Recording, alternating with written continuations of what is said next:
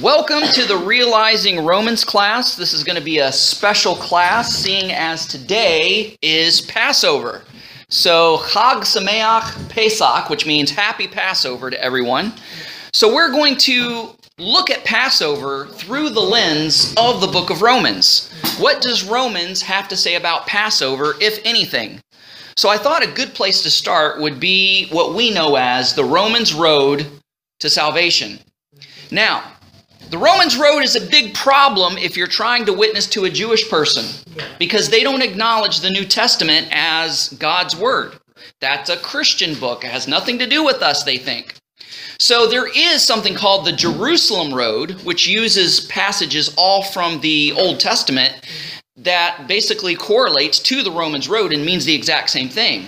But I think that we could successfully kind of merge the Romans Road with Exodus 12, because I think there's a lot of Exodus, or a lot of the Romans Road that can be found within Exodus chapter 12.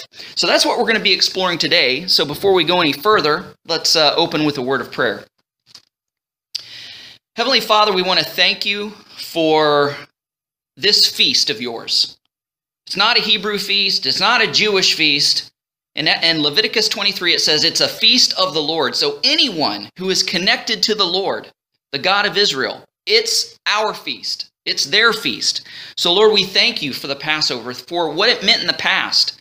You know, for the deliverance from Egyptian bondage and Egyptian slavery, where Israel crossed the Red Sea and became its own nation. We thank you for what Passover means. We also thank you for the spiritual implications of what it means through Messiah Yeshua.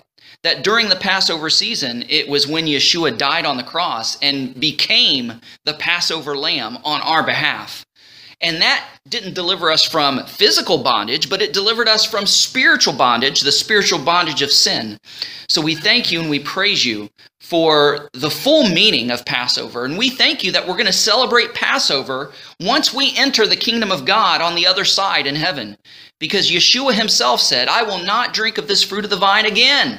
I will not participate in the Passover Seder again until it is come into its fullness in the kingdom of God. So we're going to have one big Passover Seder once we get to heaven, and that's going to be so awesome, and we thank you for that. So Heavenly Father, I pray that you would just open up and prime and prepare our hearts and minds for what we're about to learn and experience regarding the Passover through the book of Romans. Lord, we love you and we praise you, and we ask these things in Yeshua's name. Amen. Amen. Now, I remember the Romans Road was one of the first set of memory verses that I memorized as a child. And I remember memorizing them, and a bunch of us who had memorized the Romans Road had to stand up in front of the entire congregation and recite the Romans Road from memory, and all the adults were so proud and clapped, and we received some sort of, I don't know, certificate or something to acknowledge this. That on top of John 3:16. Who doesn't know John 3:16? Even people who don't go to church know John 3:16. So the Romans Road, a lot of you probably already know. So let's go ahead and turn to Romans chapter 3, starting at verse 23.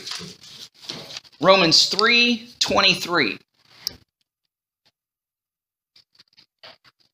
Romans 3:23. For some of us have sinned and fallen short of the glory of God. Right? Oh, there you go. Thank you. Good catch. For all have sinned and fall short of the glory of God. See, I misquote verses on purpose to keep you guys on your toes, to make sure that you're listening, and to make it so that you're not afraid to question a teacher. You're not afraid to question authority, because we have to be accountable, just like you guys have to be accountable. So it says, for all have sinned, and the word sin means, it's an archery term. It means to miss the bullseye, to miss the target. So when you're sinning, you're actually aiming for something. You're aiming for a goal, and that goal is God's commandments, what God deems is right. So if you hit the bullseye, you're keeping God's commandments. But if you fall short and you miss the mark, you're sinning. So that's what the word sin means. It means to miss the mark.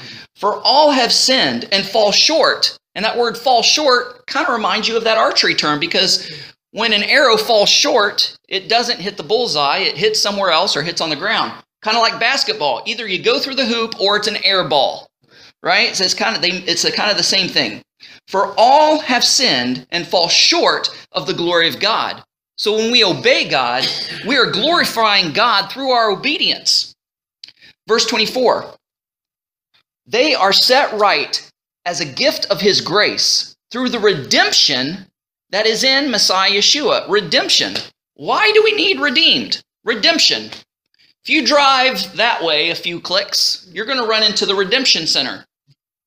What are you redeeming? You are exchanging aluminum cans, plastic bottles for money. You're redeeming those cans for money.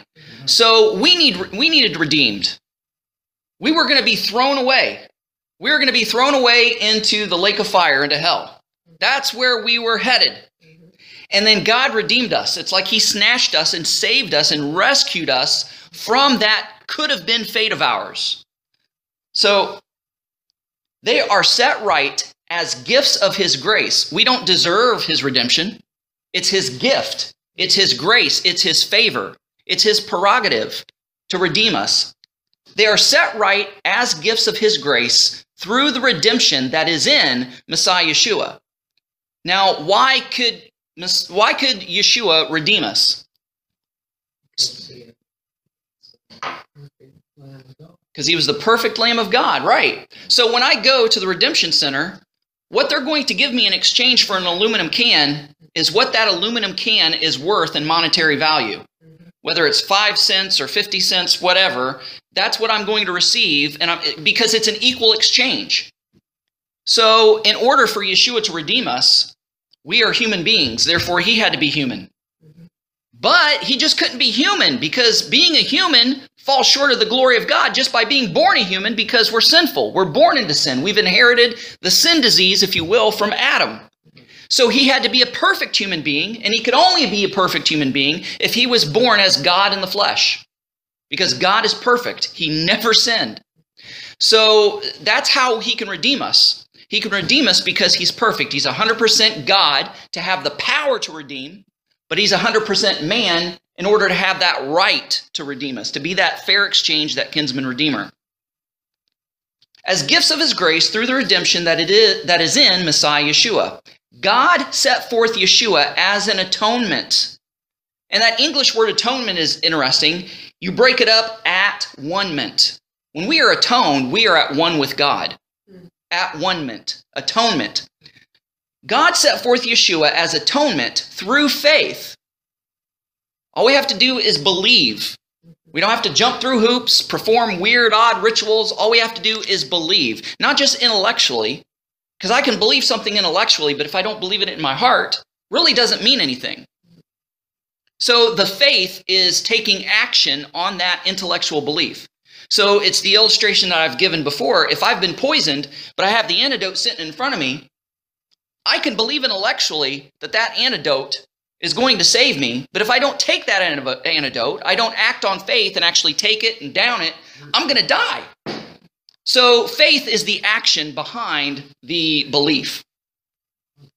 God set forth Yeshua as atonement through faith in his blood. See, it's the blood. The life of the flesh is in the blood. Leviticus 17:11. And I've given it for you as an atonement for your souls, because it is the blood that is the life. So it's Yeshua's blood that was in exchange for our blood, his life in exchange for our life. Through faith in his blood to show his righteousness in passing over sins already committed. Interesting word, passing over sins already committed. He can pass over the sins because the sins have been covered by the blood. They can be passed over. They won't even be seen because they're covered by the blood. Through faith in his blood to show his righteousness in passing over sins already committed. We'll read one more verse here, and then we'll go to Exodus. Through God's forbearance, he demonstrated his righteousness at the present time, that he himself is just, and also the justifier of the ones who put their trust or put their faith in Yeshua. So we can correlate Romans 3:23 through 26 to Exodus chapter 12, verses 1 through 13. Now Adonai spoke to Moses and Aaron in the land of Egypt, saying, this month will mark the beginning of months for you. It is to be the first month of the year for you. So if you know anything about the Hebrew calendar, we already have a problem. The first of the month, according to Scripture, is the first of Nisan. That's the first month on the Hebrew calendar. But yet, the Hebrew year starts in Tishri. That's in the fall. So what's the deal? Think of it this way. Just as there is a January 1st secular New Year, in business practice, there's something that's called the fiscal year. And that fiscal year could be anywhere in the year. It could be in May. It could be in April. It could be in June.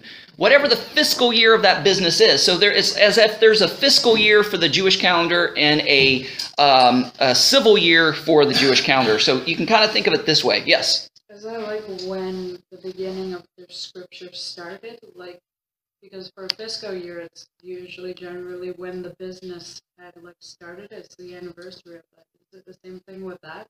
Well, in a sense, because the Torah cycle starts over in Tishri, on the Rosh Hashanah, on Yom Teruah, on the Feast of Trumpets. So we begin the Torah reading over again. So yeah, that's kind of a good analogy. But as far as the liturgical, spiritual calendar, so to speak, and it says here that this month marks the beginning of months for you. It is to be the first month of the year for you. Tell all the congregation of Israel that on the 10th day of this month, which is today, we're actually on that day. So that's why we're starting at 6 o'clock before the sun goes down. So we're technically still keeping Passover on the 14th of Nisan. So, well, you know, it's not the 10th of the month. It's the 14th or whatever. This is the 14th. But it says, it is to be the first month of the year for you. Tell all the congregation of Israel that on the 10th day of this month, each man is to take a lamb for his family, one man for his household.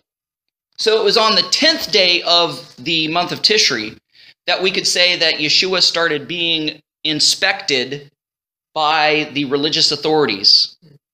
Because when the lamb was taken into a home on the 10th of Nisan, the reason it was taken in early is so that they could keep an eye on that lamb to make sure that there was nothing wrong with it.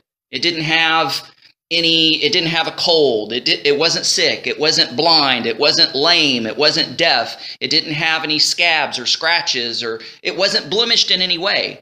So a careful inspection through those days from the 10th to the 14th took place.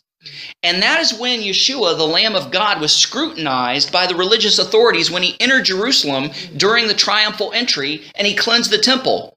He was being closely watched and inspected.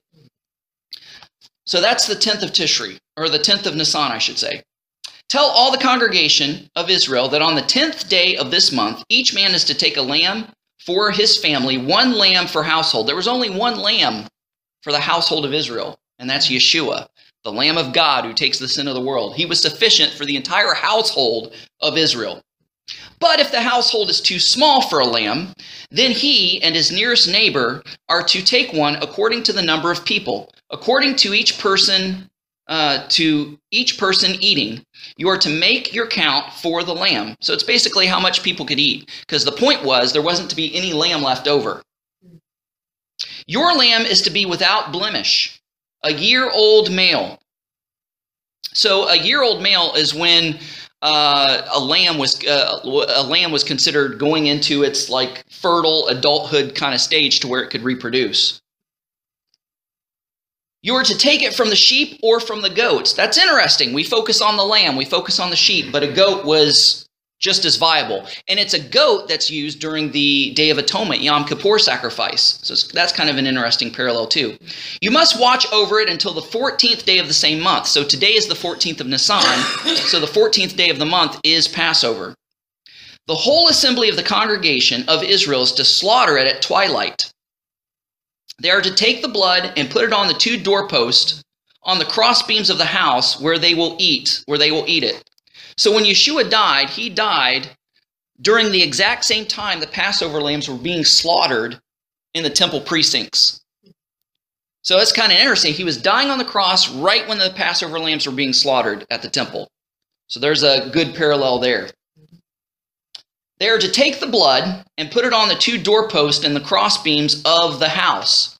Now, the threshold of a house, or the doorpost of a house, was actually the very first altar Usually in ancient times, the doorpost would have like a little indention in the side, and that's where you poured libation offerings of wine or oil, or you would put meat or whatever. So one of the first altars was the threshold. So you're kind of going back to that threshold idea, that altar threshold idea, where the blood was placed on the doorpost. And the way it was placed on the doorpost, it's kind of interesting too, because what did Yeshua die on? He died on a cross, which his blood was on a cross beam as well.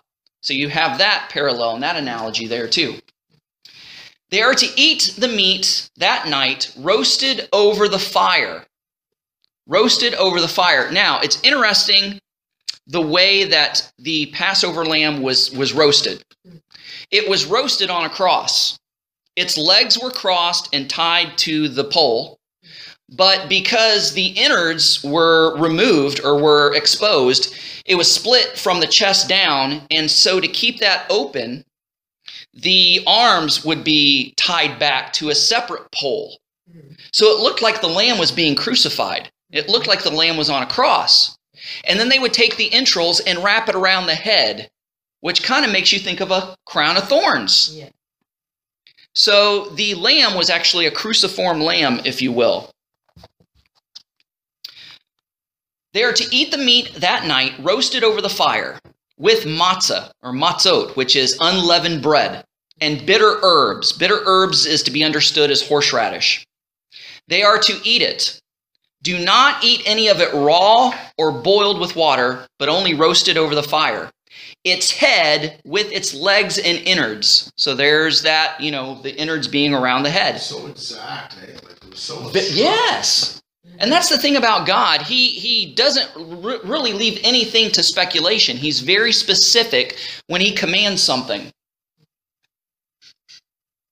So let none of it remain until morning. That's why they had to ration out the lamb carefully to make sure that everybody could eat one lamb. And if there was too much for one family, they brought in a neighboring family so that they could eat the whole lamb and nothing would be left over. So none of it is to remain until the morning. Whatever remains until morning, you are to burn with fire.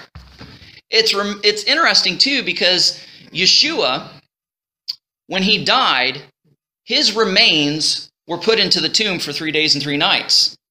But in the spiritual realm, he descended into hell. So you kind of see a little analogy there where the leftover lamb is burnt with fire. If there's any of it left over, you need to burn it up. You can't have it left over because having it left over would be very disgraceful. It's the same principle as burying a dead body. If you don't like somebody and it's your enemy, you just shoot them dead on the battlefield and you just leave them there. You don't care what happens. You don't care if the buzzards pick their bones clean. It's nothing to you. But if you love that individual and have respect for that person and that body, you're going to bury it within a 24-hour period if you can. So that's kind of the analogy there, that when a sacrifice was left over too long, after a certain period of time, it was considered bad. So whatever you sacrifice become invalid. The sacrifice you performed several days before, if it's left over and not eaten by a certain time, is considered null and void. It's considered as if you didn't even offer a sacrifice. So that's why Yeshua had to be buried at a certain time because of this principle. So let none of it remain until morning. Whatever remains until morning, you are to burn with fire.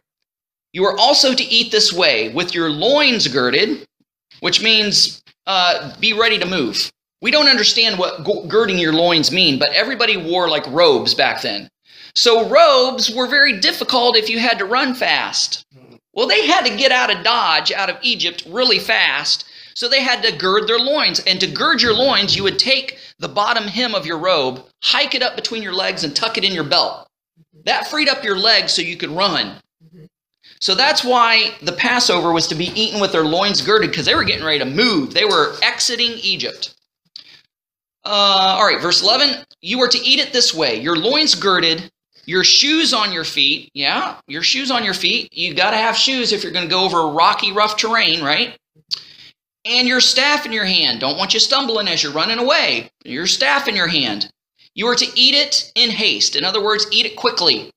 It is Adonai's Passover. We don't eat the Passover quickly now because when they had to eat the first Passover, they were still slaves. They couldn't eat it in freedom. So they had to eat it in a hurry. But When we read about the Last Supper, the last Passover Seder Yeshua experienced, it said that they were reclining. They were leaning. In other words, they were taking their time with this meal because they were free men. They were no longer slaves. So now we enjoy the Passover by taking our time and savoring it, not eating in a rush like the first Passover was. You are to eat it in haste. It is Adonai's Passover. For I will go through the land of Egypt on that night and strike down every firstborn, both men and animals, and I will execute judgment against the gods of Egypt. I am Adonai. So the plagues specifically targeted part of the pantheon of Egypt. Each plague defeated one or more of the Egyptian gods because it showed Adonai's power over that pantheon. And so the coup de grace, the big cheese, was the Egyptian god over life and death. And that was the one that was conquered with the death of the firstborn. I will execute judgment against all the gods of Egypt. I am Adonai. Okay, we're going to stop right there. So we can see how Romans 3, 23 through 26 correlates very well with Exodus 12, 1 through 13. So the next stop on the Romans road would be Romans 6:23. Romans 6:23. Most of us probably have that memorized too. Now the King James says, "For the wages of sin is death, but the gift of God is eternal life through Jesus Christ our Lord." The Tree of Life version says, "For sin's payment is death." I kind of like that better. You know, wages, we still kind of use that word, but it's more of a King James word. And we don't really think about wages, but what are wages? Wages is something you get paid for. You get a job somewhere, you get paid wages at the end of the week or at the end of 2 weeks or at the end of the month. You get paid to work. So when you sin, there's a payment that goes with sin. You're paying for something. You're paying for sin. You're paying for your kicks and jollies, your fleshly fulfillment regarding your sin. But it's not the fulfillment and the payment that you're expecting or that you're wanting. For sin's payment is death. I don't want to be paid in death, do you? That's not a good payment. Hey, I just want to get my kicks and jollies by sinning. I don't want to die because of it. Well, sorry, that's the payment. That's the price of sin. For sin's payment is death, but God's gracious gift is eternal life. It's the opposite. In Messiah Yeshua our Lord. Now to correlate this, we go back to Exodus chapter 12, focusing on verse 6. You must watch over it, that is the Passover lamb, until the 14th day of the same month. The whole assembly of the congregation of Israel is to slaughter it at twilight. Now think about that. You bring this lamb for 4 days into your house. You're around it all the time. You see it all the time. Now, I know us adults, we try to act like we don't get attached to stuff, especially us men. So, like, I remember my mom got a dog. My dad acted like he hated that thing. Didn't want nothing to do with it. But when nobody was looking, he thought nobody was looking, he was all petting it and all sweet to that dog. He really loved that dog. So yeah, you know, guys have to keep up a front, right? So, but if this lamb is in your house for 4 days, you can't help but get attached to it, especially the kids. Petting the lamb for 4 days, the lamb's probably sleeping in their bed, they're outside playing with the lamb, right? You get attached to it. And so just keep that in mind as we're reading this. So it says, you must watch over it until the 14th day of the same month. The whole assembly of Israel is to slaughter it at twilight. Uh-oh. I just got attached to this thing. Now I've got to kill it. Did the whole family witness that? Yeah. Well, I'm not sure if the whole family had to witness it, but I'm sure to bring a point the point across of what the Passover lamb was all about, I'm sure that the kids did watch. Yeah. If they didn't watch, they heard what was going on. I'm sure many a fight happened over with those kids and the parents. Probably. I mean, I'm sure the kids were crying and snotting over the lamb. I mean, lambs could have been pets to a certain degree back in the day, because you remember the story where David committed adultery with Bathsheba. And Nathan the prophet came and said, hey, David, I got something. I got to bring something to your attention. Oh, this is going to tick you off. It's going to fire you up. Get this. There's this guy.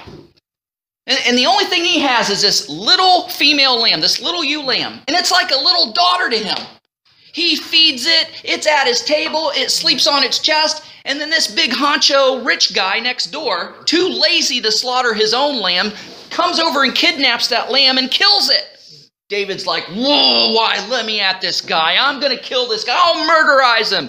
He's like, wait a second, David. You're the man. Right. And he was relating that to killing Uriah, sending the letter to the general on the front line to say, put Uriah in the front of battle so that he'd die. He killed Bathsheba's lamb. And so David was guilty. So that kind of helps put in perspective this Passover lamb as well.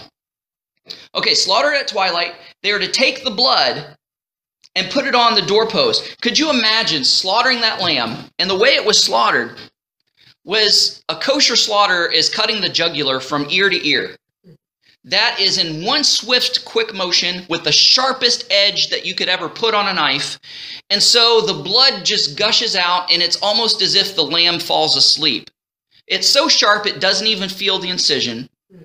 And just imagine seeing that lamb slowly drift away, knowing that it was never going to wake up again. And you're thinking, I killed this lamb. And you're seeing the blood. Blood does something to a person. I mean, serial killers are immune to it. But if you've ever killed something and it was your first time killing something and blood is on your hands, it freaks you out a little bit. You're in the bathroom scrubbing as hard as you can, wanting to get that off. And it's playing some kind of mind game with you because the life of the flesh is in the blood. And so just imagine how the Israelites felt when this lamb was slaughtered. And okay, we'll move on. So it's slaughtered at twilight. And you take the blood and put it on the two doorposts and the crossbeams of the house where they will eat it. They are to eat that night roasted over the fire with matzot, unleavened bread, bitter herbs. They are to eat it. Do not eat any of it raw or boiled with water, but only roasted over the fire. Its head with its legs and its innards. So we already talked about the cruciform lamb and how this lamb looked when it was being roasted. It looked like the lamb was being crucified, just like Jesus looked when he was on the cross.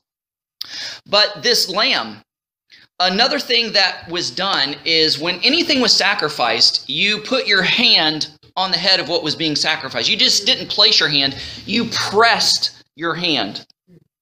So everybody remembers the game Cooties, right? On the school playground, you're running around, you tap somebody and say, you got cooties, he's got cooties, and you run from them, and that person has cooties until they're able to touch somebody else, and that other person has cooties, and they're free of the cooties, right? So if you imagine putting your hands on the sacrifice, think of cooties as sin. So symbolically, your sin is being transferred to the head of this lamb. Now the lamb has sin cooties. And that's why you have to kill the lamb. Because the lamb can't touch anybody else or they'll get the sin cooties kind of thing. So that's why the lamb has to die to pay for that payment of sin cooties. And I don't mean to be disrespectful, but I do like to be a little comical if I can. So when the lamb was slaughtered, the Israelites were saying, this lamb died because of me. This lamb, its death is my fault. It had to die because of me, because of my sins and my family's sins. Okay. Do not eat in... Okay, we already read that. Okay, let's go to Romans chapter 5.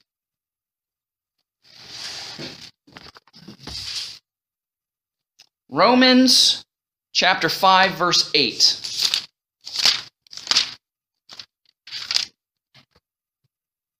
But God demonstrated his own love toward us, that while we were yet sinners, Messiah died for us. How much more then, having now been set right by his blood, shall we be saved from God's wrath through him? The Passover lamb was to keep the wrath of the plague of death from coming to the Israelites. The lamb had to die and the blood had to be applied to the door in order for death to pass over that particular dwelling, to pass over that house. But God demonstrated his love towards us. Every time I read this, I think of a wartime situation. There's a bunch of guys in a foxhole. They trained together. You know, they were a band of brothers. They were closer than family. They've been in war situations. They've saved each other's butts hundreds of times. They're in a foxhole, and all of a sudden, out of nowhere, comes this grenade right in the middle. Oh no, what are we going to do? One guy decides to jump on that grenade. He gives his life because he wants his other brothers to be able to go home to their families after the war's over. He would rather die so that his brothers could live. And so this is the way God demonstrated his love towards us. That while we were yet sinners, Messiah jumped on the grenade for us. Messiah died for us. How much more, having now been set right by his blood, shall we be saved from the wrath through him? So the blood of the Lamb spared Israel from the wrath of death, just like Yeshua's blood spares us from the wrath of the second death, the eternal death, hell. Okay, moving on to the next part of Romans Road would be Romans chapter 10. Romans chapter 10, starting with verse 9.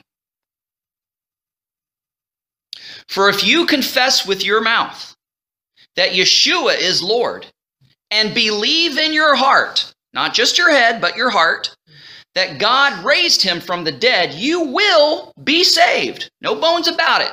You will be saved. For with the heart it is believed for righteousness, and with the mouth it is confessed for salvation. For the scripture says, whoever trusts in him will not be put to shame. For there is no distinction between Jew or Greek, for the same Lord is Lord of all, richly generous to all who call on him.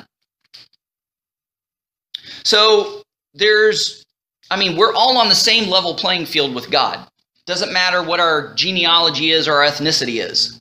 Now, there were a mixed multitude that went out with Israel, and I believe that some of them probably did participate in the Passover. They just were circumcised before that happened because that was one of the requirements to be able to eat the Passover lamb. So that you can kind of see a correlation there too, where the mixed multitude possibly took part in this Passover, the first Passover. And just like for our salvation, there's no Jew or Greek, there's no distinction. We're all privy to this because of Yeshua. For everyone who calls upon the name of Adonai, calls upon the name of the Lord, will be saved. All right, I want to correlate that to Exodus chapter 12, verse 3. Tell all the congregation of Israel that on the 10th day of this month, each man is to take a lamb for his family, one lamb for the household. So just as Yeshua is the lamb for all of us, it harkens back to when the head of the house had to pick a lamb and inspect it for 4 days, and that was going to be the Passover lamb for that family. That family was specifically for them. And that's a hard thing. I mean, you get attached to this lamb, knowing that you're going to kill it, knowing that that's what has to be done. Okay, and in Romans, back to Romans 5, just as the lamb was for a household, Yeshua is for the household of humanity. Romans chapter 5, beginning with verse 1, therefore, having been made righteous by trusting, we have shalom, that is peace with God, through our Lord Yeshua the Messiah. I'll read that again. Therefore, having been made righteous by trusting or by faith, we have shalom, peace with God through our Lord Yeshua the Messiah. And I want to correlate that to Exodus 12 and 13, which reads, for I will go through the land of Egypt on that night, and strike down every firstborn, both of men and of animals, and I will execute judgment against all the gods of Egypt. I am Adonai. The blood will be a sign for you on the houses where you are. When I see the blood, I will pass over you. So there will be no plague among you to destroy you when I strike the land of Egypt. So, how do we achieve peace with God? We achieve peace with God through the blood of the Passover lamb, through the blood of Yeshua, our Passover. And so, the houses that were hit with the plague of death were the houses that didn't have the blood applied. And just think of the firstborn. When you think of firstborn, you think of a baby. But no, I mean, the firstborn could have been an infant, but the firstborn could have been an 80-year-old man. So there were people of all age ranges dropping dead right and left.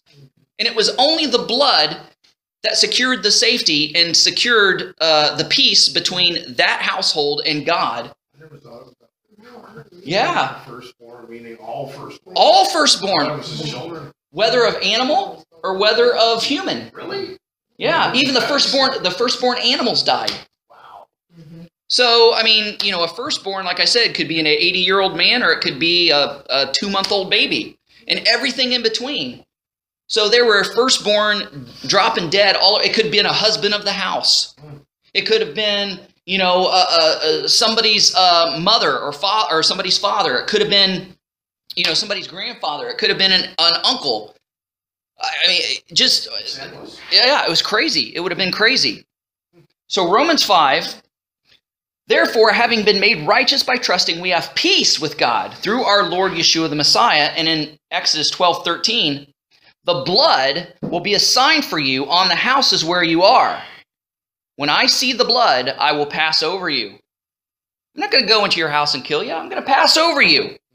So there will be no plague among you to destroy you when I strike the land of Egypt. This isn't a new thing.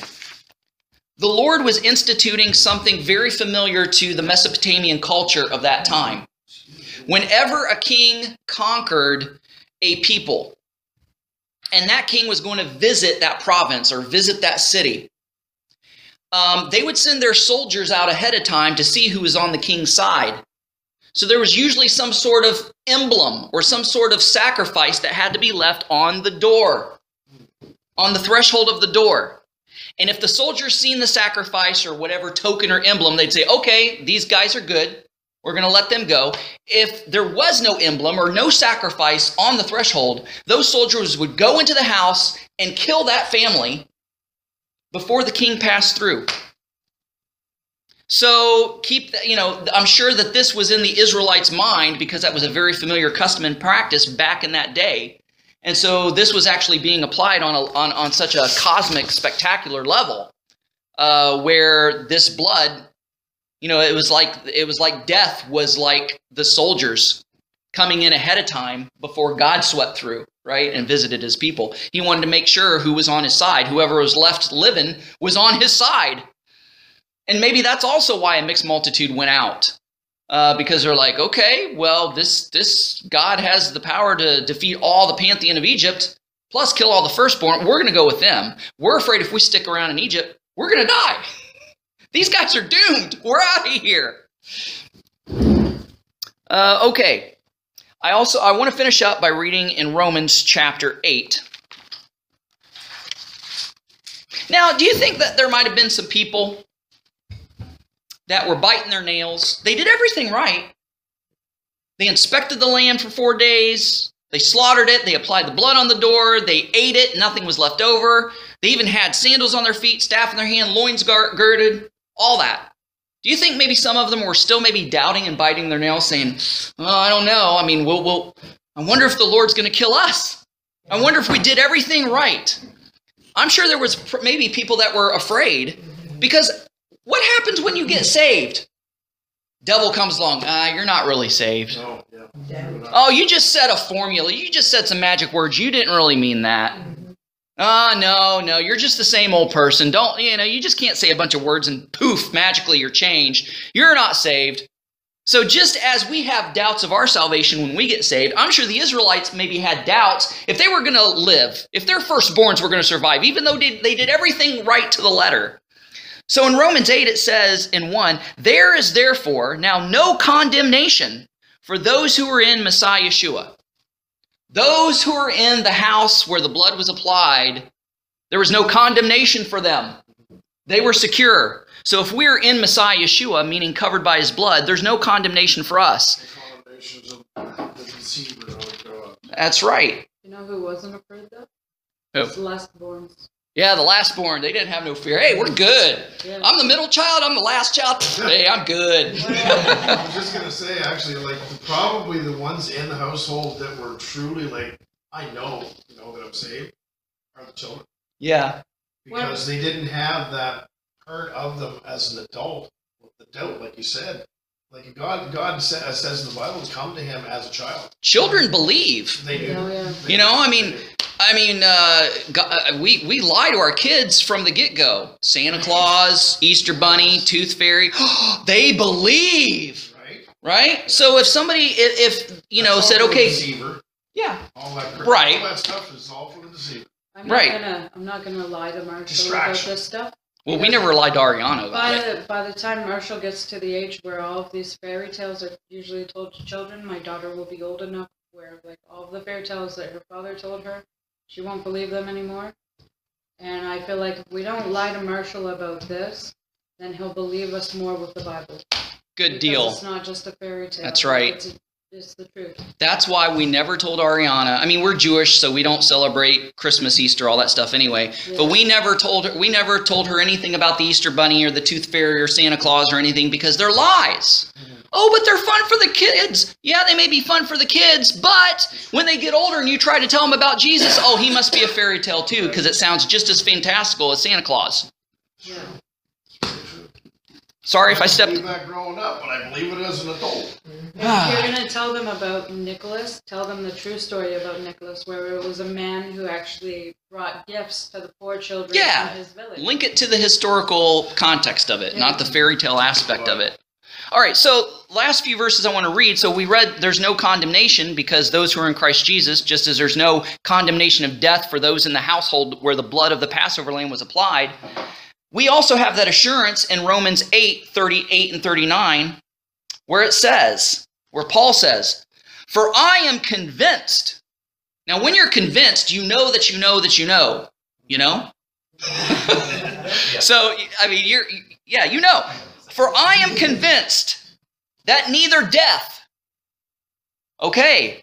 Well, the Israelites had to be convinced that if they had the blood applied to their doorpost and they were in the house, they had to be convinced that neither death could affect them. So Paul says, "For I am convinced that neither death, nor life, nor angels, nor principalities, nor things present, nor things to come, nor powers, nor height, nor depth, nor any other created thing will be able to separate us from the love of God that is in Messiah, Yeshua, our Lord."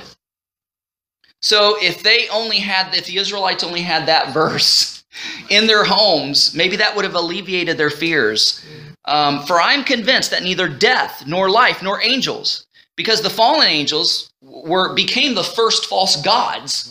They fell to, according to extra biblical literature, to Mount Hermon, and became these false gods. But when judgment came during the flood, they were all bound in the abyss, and their offspring, which is the Nephilim, the human hybrids, they died in the flood too. So their bodies were destroyed, but their spirits were left behind, and they are what we recognize as demons. They are known as the new gods, the new titans. So if you look in any mythology, there's old gods and new gods. That's where it comes from. The old gods were the fallen angels. The new gods are the Nephilim, their offspring posing as these false gods. So neither life nor death nor angels nor principalities. So principalities could be, earthly powers like Pharaoh, the government or whatever. Things present, things that are happening right now, things that are coming down the pike, nor powers, nor height, nor depth, nor any other created thing. There's only one thing in this universe that was not created. We can't explain it. We can't understand it because we're created. Our understanding is finite, but God, He is the only thing that's uncreated. He is the uncaused cause. So it says, "Nor any created thing can separate us from the love of God." The love of God, the love that He sacrificed His one and only Son. That kind of love, a sacrificial love, can separate us from the love of God that is in Messiah, or we could say that has been proved because of Messiah Yeshua our Lord. All right, so hope you enjoyed the connection between the letter of Romans and Passover. So that was the Passover special for today. Let's go ahead and close with a word of prayer. Wow, Lord, what kind of prayer can we pray to follow up what we just read and learned about? I mean, I get so frustrated praying to you sometimes, God, for the simple fact that human language is finite. I feel like I'm saying the same things over and over again because there's no new words. There's no other way to express the inexpressible feelings of thankfulness and gratitude and love and loyalty and gratitude and thanks that I feel for you. And so we're just regulated to our human language, Lord. And maybe that's why the scripture says our spirits pray for us. Our spirits cry out, because our spirits can probably speak in a language we can't fathom or understand. And so, Lord, take our hearts and read them like a scroll, because I'm speechless. I'm at a loss for words to even thank you for what we just experienced and read through your word. The connection between the Passover in Exodus 12 and the book of Romans. Unbelievable. We could see the origins and the fulfillment, the ultimate fulfillment of those things. And so we realize and acknowledge that we're only sitting here because of Yeshua, our Passover lamb. That's the only reason. And that is grace, and that is mercy, and that is something that we do not deserve, because we are nothing but outcast rebels who rebelled against your kingdom. No different than what Satan did. But it wasn't the angels that were necessarily created in your image. We were created in your image. You wanted us to be your image bearers. And that's why you wanted to redeem us, though we're frail and fallen and flawed. But we thank you that it's not always going to be that way. We thank you that in the resurrection, we're going to be as Yeshua is. And we thank you and we praise you for that. For we ask these things in Yeshua's name. Amen.